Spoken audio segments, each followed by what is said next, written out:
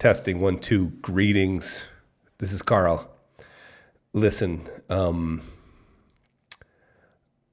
art, making things and putting into the world is so awesome and so challenging because the vision between what you see, like what you want in the world, and what's actually happening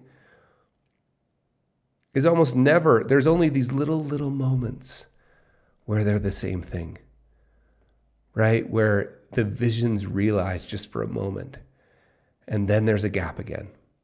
And the vision between what you see and what you want in the world and what you can communicate and what you can get out there and what the people who are helping you can build, like no fault of anyone's, right? Like it's just the tension that the artist feels between the thing they want in the world and what's actually happening. That tension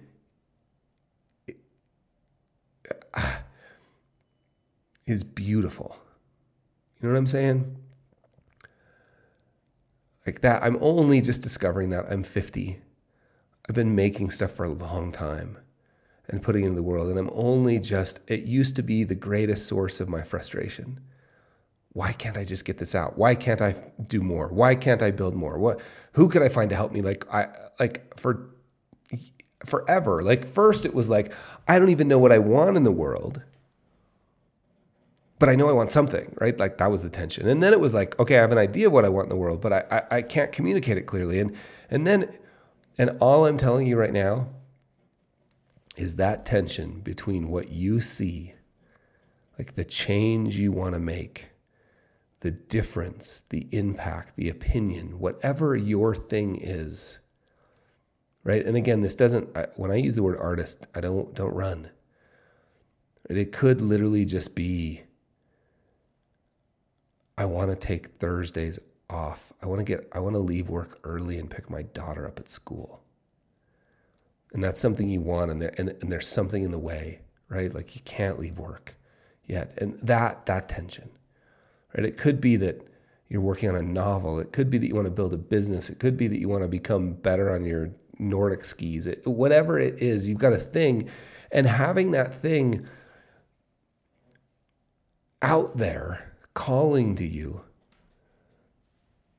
there is naturally a gap between the thing and where you are. And we're so often like frustrated or shameful or blame or discouraged about that gap. And I'm only just now, and really it was the helpful conversation with a friend today to help me really understand that tension, I had never named it. I'd never seen it the way my friend helped me see it. But my natural reaction is, yeah, of course, that's the way of the thing. Actually, you know what? I just realized that feeling of tension is Dancing with Dragons. Like that's what I've been calling it for 5 years since in New Zealand. And I was like, that's the feeling. Dancing with the dragons hold all the treasure. And you don't want to fight them. It's bad. You want to dance with them. And so, yes, it can be frustrating. Yes, it can be painful.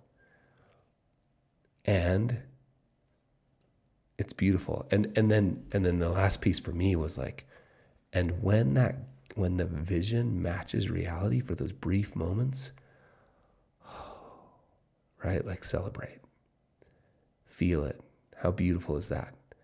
So here to my friends, here's to the quest, the pursuit of dancing with dragons, the embracing of the tension between where you are and where you want to be, the love of the thing, right?